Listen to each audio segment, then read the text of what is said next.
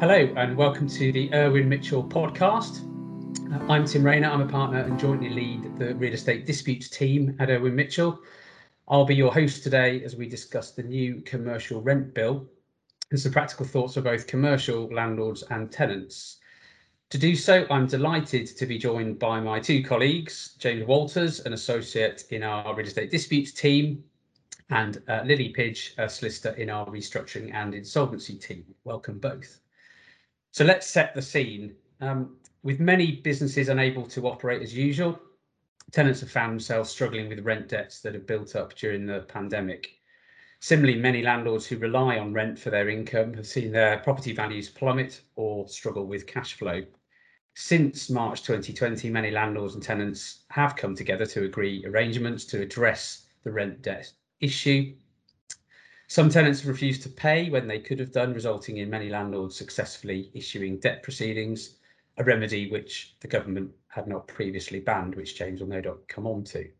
However, the newly proposed commercial rents bill will ring-fence the debt that has been accrued as a result of the pandemic and create an entirely new process for assessing what rent should be paid. As you would expect, there is plenty of detail in the bill. So in this short podcast, we're going to highlight the key points and offer some practical tips on how best to navigate it. So James, perhaps you could first bring us up to speed on the current position immediately prior to the bill being introduced, and then guide us through the key points in the bill and how the legal landscape has changed. Thanks, Tim. So since the pandemic hit, there have been various restrictions placed, particularly on the remedies that landlords can use to recover rent from their tenants. Most of these governed by the Coronavirus Act 2020. The current position is that a number of these restrictions are still in force, particularly with regards to forfeiture, commercial rent arrears recovery, and various insolvency procedures. With regards to forfeiture, there is currently a moratorium on forfeiture which ends on the 25th of March 2022, and that prevents landlords from forfeiting their tenants' leases for non-payment of rent. Landlords are still able to forfeit tenants' leases for issues not relating to the payment of rent. In addition, landlords are prevented from exercising commercial rent arrears recovery in some circumstances, and they're also prevented from presenting winding up petitions or statutory demands against their tenants in other circumstances, also until the 25th of March 2022. Lily will cover the position with those insolvency procedures later. In the legal press, there have been various reported cases of landlords successfully recovering rent against their tenants in relation to arrears that arose during the pandemic. And this comes back to the basic contract law and landlord and tenant principle that the tenant needs to pay their rent unless the lease gives them a right to not pay their rent in certain circumstances.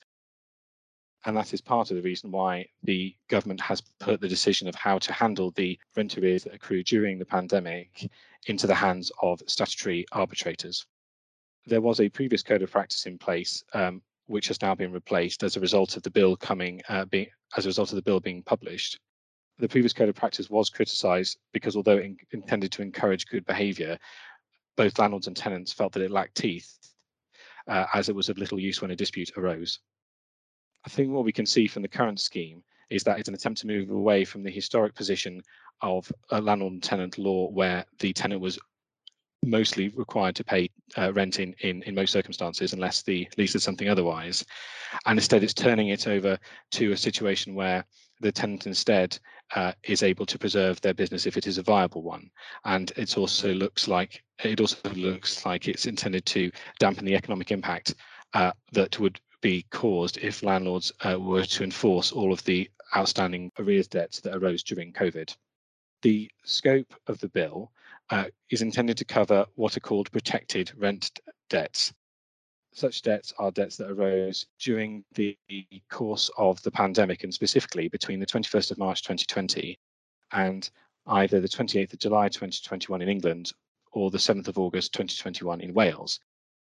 The goal of this is to, as Tim said earlier, ring fence that period of time and the rent that arose in relation to it, and then put in place this statutory scheme, which is going to deal with how landlords and tenants should deal with the rent. as well as the bill itself, which sets out a statutory scheme for arbitration to deal with the rent arrears, there is also a new code of practice. The code of practice sets out how landlords and tenants should approach their discussions over unpaid rent, including an expectation that they will act reasonably, transparently, and in good faith. The overall message of the code is that the government expects landlords and tenants to behave reasonably, and that where tenants can pay their rent in relation that occurred during COVID, that they should pay the rent. If they aren't able to pay the rent, but they do have a viable business, that they should be given some relief from the rent. And while the code itself is not legally binding, it's likely that the court and any arbitrators that consider these disputes will take the guidance into consideration when making their decisions. One point to note in relation to protected rent debts is that it is very sector specific. What that means is that although, as I said, there's a start and an end point to this period where the protected rent is incurred, so between March and March 2020 and either July 2021 or August 2021, that it does depend on the sector of the business. And very helpfully, the code of practice issued by the government in Annex A lists out the different sectors, and both landlords and tenants should be aware of which sector they're in, as it may affect the period of time that is covered by this new scheme. Thanks, James. So Lily, in terms of the scope of the bill, do you have anything to add from a restructuring and insolvency perspective? Yes, so from an R&I perspective, I would just like to emphasise firstly that the bill is indeed very tenant friendly, and the overall aim is to protect the tenant's business. However, this cannot be at the expense of landlord solvency. Similarly, the bill emphasises that a tenant should not have to restructure their business in order to pay their outstanding rent. And in relation to the scope, it's important to note that the arbitration scheme does not apply to rent that is not protected rent debt. So landlords can still enforce and seek to recover arrears which accrued before COVID, as well as arrears that have accrued after the end of the relevant restrictions, as James just mentioned, which is set out in the Code of Practice. Finally, the scheme does not apply to non-rent liabilities. So, for example, landlords cannot use this scheme to recover repair liabilities or enforce those liabilities. Thanks, Lily. We've already heard a little bit about the arbitration scheme. Perhaps, James, you could just talk a bit more about that. Yes, thanks, Tim. So I'm going to run through an overview of the arbitration scheme and how it will work. So firstly, the scheme will only relate to tenancies to which Part 2 of the Landlord and Tenant Act 1954 applies. What that means is that it's tenants with either security of tenure under that act or tenants with contracted out tenancies. But it won't apply to other forms of tenancies which aren't covered by that act, and also licenses to occupy property. And most tenancies are covered by the 1954 Act, but there will be some exceptions. In terms of what debts are included, I've already said that the debts are related to the period between the 21st of March 2020 and either a date in July or August 2021. But it's worth pointing out that they include both what we would call pure rent, so the rent that the landlord charges the tenant for occupying the premises, but they also include service charges and interest on rental service charges, which fell due between the relevant periods. Another key requirement of the for the scheme to come into operation with respect to a particular dispute is that the rent has to fall on due at a time when the tenant's business or their business premises are required to close, either entirely or in part, or if they were subject to a specific restriction on the way their type of business could be run, or the way in which their type of premises could be used. What this means in practice is looking at the actual coronavirus regulations and restrictions that were issued by the government, and considering at what points in time particular businesses were subject to the restrictions.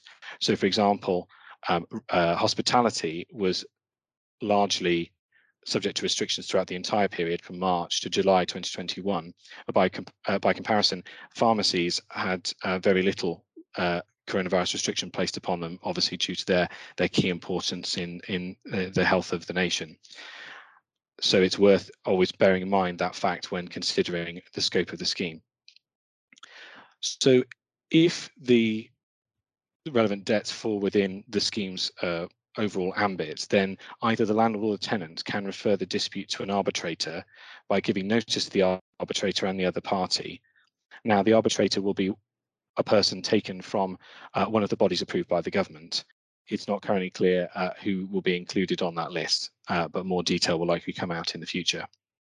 Either the landlord or the tenant can then refer the dispute to arbitration, but it must do so within 6 months of the day that the bill becomes law, although the government does have the ability to extend this deadline. The person referring to the arbitrator, as well as making a request to the arbitrator and notifying the other party, needs to also submit a formal proposal to the other person, whether that's the landlord or the tenant, and that is effectively their opening offer. There's also provision for the parties to make a sort of earlier notification of their intention to refer the matter to arbitration. The other party can, when they receive the formal proposal from the person who referred to arbitration, can then make their own response, including their own proposal, within 14 days of the original proposal being made, and either party can revise their proposals within 28 days of making their first proposal. The idea of this is to get the parties to set out what their sort of starting positions are when it comes to the rent, and effectively they're making an open offer to the other party that they will consider the matter at a close if they accept one of those offers.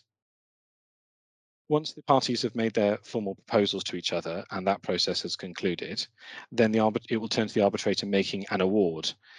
So an award is a binding legal decision that the arbitrator makes, and it's binding on the parties unless they decide to appeal the matter to the court.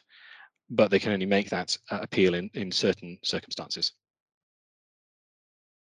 Any award the arbitrator makes must be aimed at preserving or restoring and preserving the viability of the tenant's business so far as it's consistent with preserving the landlord's solvency. The cost involved in this process is not entirely clear, but what we know initially is that the arbitrators will be charging a fee to the parties, and that fee is paid by the person requesting the arbitration up front, but then they can claim back at least some of it from the other party at the point where the arbitrator makes an award.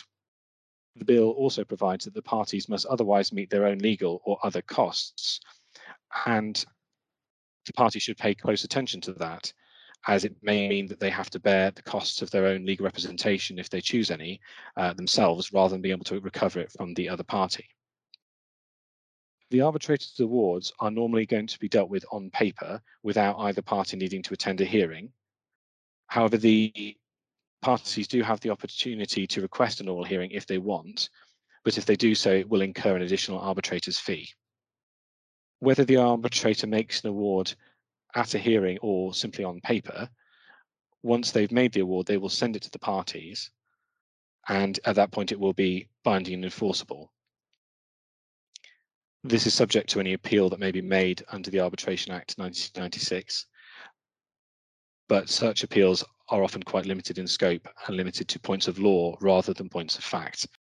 Overall, the outline of the scheme is intended to provide a rough and ready way of dealing with commercial rent arrears during the pandemic, and to give both landlords and tenants a way to reach a binding conclusion in a swift way. It's yet to be seen how this will actually work in practice. So thanks, James. Lily, I'd like to explore with you. James has mentioned two concepts of viability and solvency. And clearly one of the most important things the arbitrator will need to decide during the arbitration is whether the tenant's business is viable. How do you think viability will be assessed by an arbitrator? So to speculate, as there isn't much guidance on this, I think that the starting point is to establish whether we're talking about solvency or viability.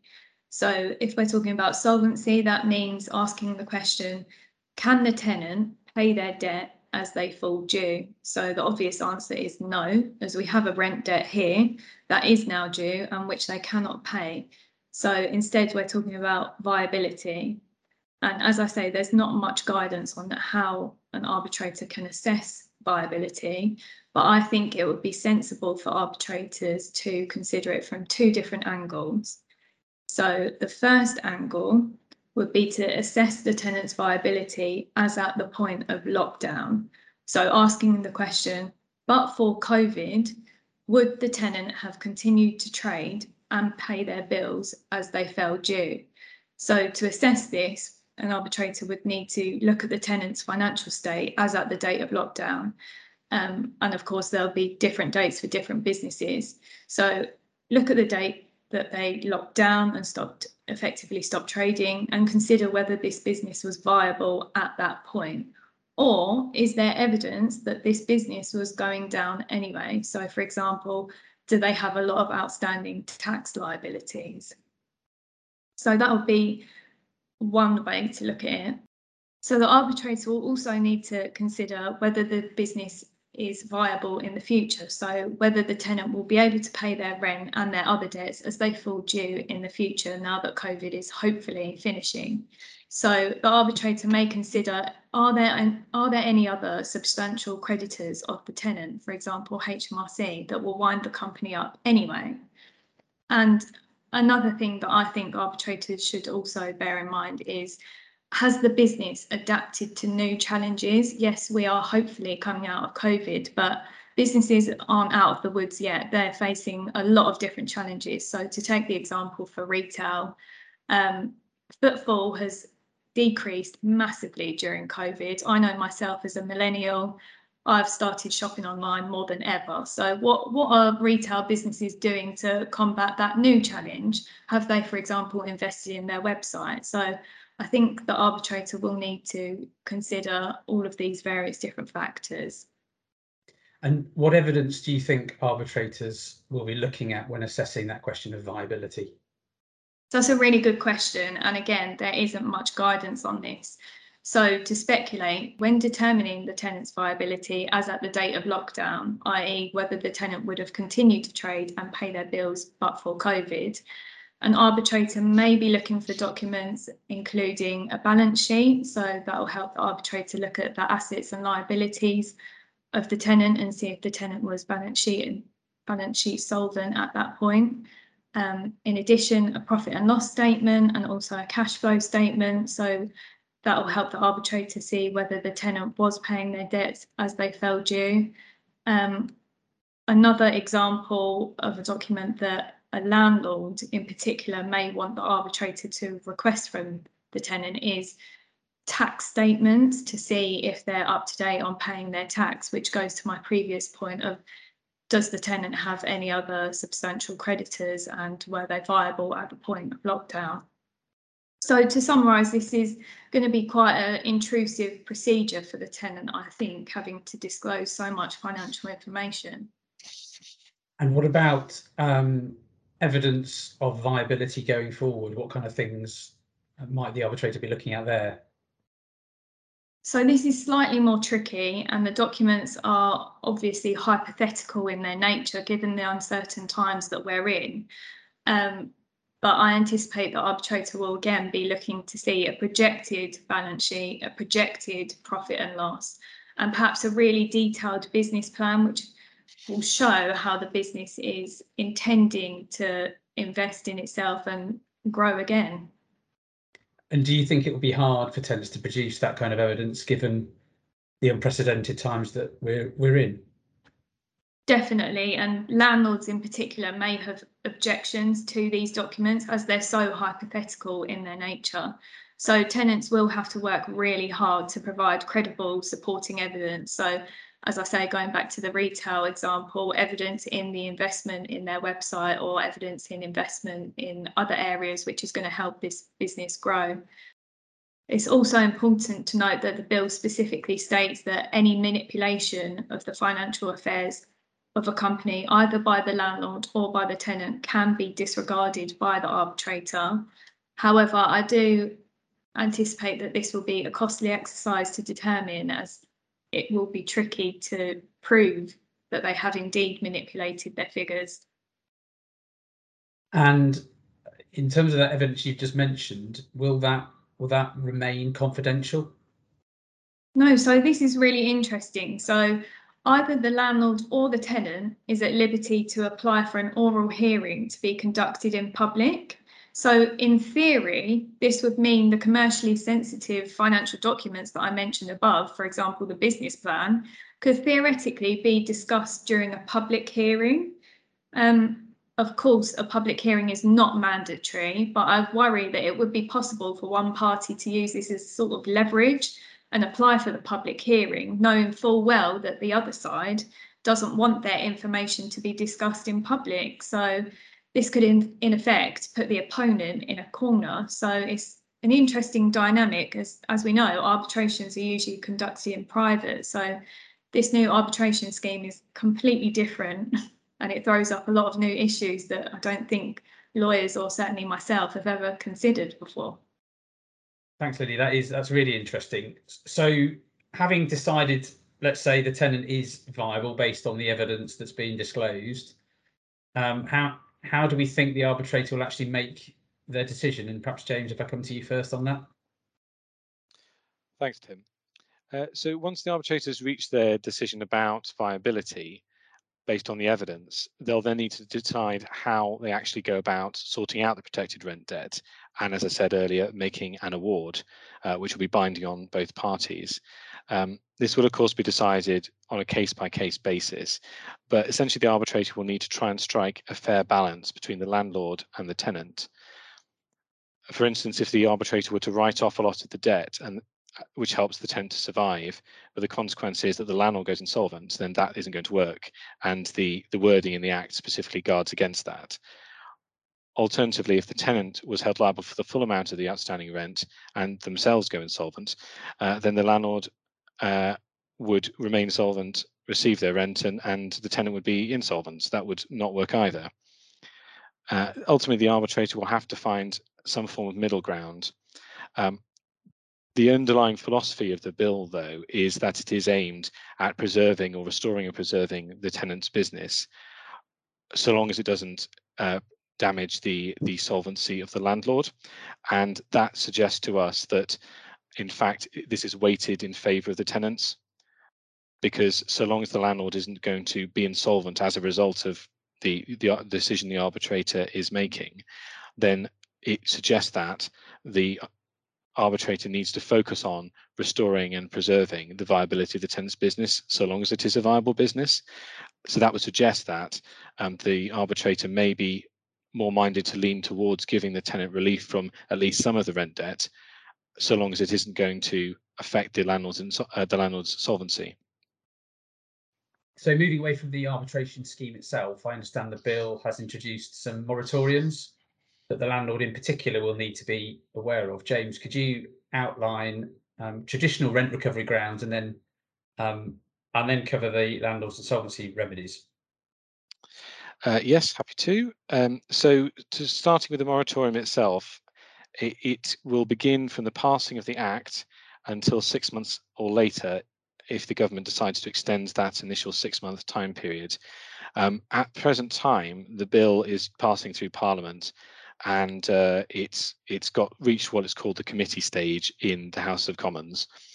So it's working its way through the process, and the government has said that it will aim to get the bill passed by March 2022. And so once we know that date, you'll then be able to know when the 6-month period starts from. Firstly, the moratorium deals with what's called debt claims, which generally means making a claim for money by a landlord against a tenant in relation to a protected rent debt. Now, if proceedings were issued on or before the 9th of November 2021 in relation to a protected rent debt, but they have not been concluded, or alternatively, if the landlord has already got a judgment against the tenant, then those proceedings, whether moving towards a trial or for enforcement, can proceed as normal. This means that so long as a landlord has commenced proceedings on or before the 9th of November 2021, they will still be able to proceed as usual to obtain a money judgment against their tenant and then enforce that judgment. However, for proceedings issued on or after the 10th of November 2021, either the landlord or the tenant has the ability to apply for a stay of proceedings so that the matter can be decided via arbitration within the 6-month period I referred to earlier. And if the court receives an application for a stay, the court must grant that stay. Equally, the court may of its own volition decide to grant a stay if it becomes aware of the fact that a protected rent debt is being pursued by the landlord against the tenant. If a judgment is obtained by the landlord against the tenant in relation to protected rent debt, in cases where the claim has been issued on or after the 10th of November 2021, then even though the judgment's been issued already, the tenant can actually still apply for arbitration, as could the landlord, although perhaps less likely for them to do so in those circumstances. An unusual factor of the bill is that if such a claim had been issued after the 10th of November 2021 and a judgment obtained, and then the arbitrator later made an award that reduced the amount the tenant was liable for, that award will actually modify the judgment, as would an agreement between the landlord and the tenant, which will result in a reduction in the total arrears owing. If a landlord has obtained a judgment prior to the 10th of November 2021, the bill makes it clear that it is not affected by the arbitration scheme or the moratorium. In this case, the landlord is free to enforce the judgment debt as normal. It's also worth pointing out that if the landlord and the tenants have reached an agreement to settle the rent debt at any point, then the debt will not be affected by the scheme. This can include agreements reached after the arbitration scheme has come into force, but also before. And so landlords and tenants would be wise to have kept records of any agreements reached in relation to such arrears so that they can show that the scheme should not apply or should apply, depending on which way they wish to proceed. The bill also introduces a further moratorium on the use of commercial rent arrears recovery, which is the ability of a landlord, after giving notice, to enter the tenant's premises and seize certain goods and use those to pay a rent debt that is owed to the landlord. The bill also includes a further moratorium on the use of forfeiture in relation to non-payment of rent debts, and that will also end 6 months after the bill comes into law. This forfeiture moratorium that will be coming into force in this new bill may potentially run alongside with the existing moratorium on forfeiture, which is in the Coronavirus Act 2020. The difference between the two moratoriums is that the moratorium in the bill only relates to a protected rent debt, whereas at present the Coronavirus Act 2020 moratorium relates to all claims for forfeiture in relation to non-payment of any rent, whether incurred before, during, or after the relevant COVID period. And Lily, would you like to come on to the insolvency remedies and how the moratorium has affected them? So the new moratorium will come into force a day after, on the 1st of April 2022, and it essentially widens the scope. So now it is only protected rent debts that are prohibited. So what that means is essentially lockdown debts. So landlords will be able to enforce against rent arrears that accrued before lockdown and also after the end of the relevant lockdown. And what's the position in relation to bankruptcy petitions? So bankruptcy petitions are also prohibited if the petition is based upon a statutory demand or debt proceedings which relate to a protected rent debt. The moratorium for this one has already started. So that started on the 10th of November 21 and is due to end 6 months after the implementation of the bill. So if the bill does come into force in March 22, it should end in September 22. And in relation to bankruptcy orders, any bankruptcy order made between the 10th of November 21 up until the implementation of this act, so roughly March 22, will be void. So it's unclear what the consequences of this will be in respect of a trustee in bankruptcy's costs. So that is definitely something important for insolvency practitioners to bear in mind when being appointed as a trustee in bankruptcy. Thanks. And are there any moratoriums in relation to IVAs or CVAs? And I'll let you explain what they stand for. Yes, so once an arbitrator has come to a decision, this cannot be compromised by a company voluntary arrangement, so a CVA, or an individual voluntary arrangement, so an IVA, or a restructuring plan for a period of 12 months after the arbitration award. Thanks very much. So I think what's very clear to me is that there is a huge amount of detail in this bill. So what I'm going to ask you to do, very difficult thing to do, but to perhaps just give your overriding message or takeaways from this bill. And James, if perhaps if you go first. Thanks, Tim. I think the underlying philosophy in the bill is to protect viable tenant businesses, but it is at the expense of landlords with outstanding debts. I would say that the bill is tenant friendly and is ultimately aimed at protecting the economy by preventing landlords with justifiable rent arrears debts from enforcing them, which would ultimately lead to the closure of the tenants' businesses. And it's clear that the government is trying to protect the economy and to not allow those debts to stifle economic growth as we sort of exit hopefully the tail end of the pandemic. What's very clear from the structure of the arbitration procedure is that it's aimed to push the landlords and tenants to talk to each other if they haven't already, and to try and reach a resolution. And the formal offers procedure within the arbitration scheme is aimed at getting them to put their cards on the table and to try and narrow the gap in any negotiations and try and reach a settlement. But what I would emphasize is that both landlords and tenants should try to have their own negotiations well in advance of this scheme coming into force, and if they can, to reach an agreement without it. The scheme is quite unprecedented in the way that it affects landlord and tenant relations, and there are a number of uncertainties about how it will operate. Thanks, James. So Lily, from a restructuring insolvency perspective, what are your takeaways from this bill?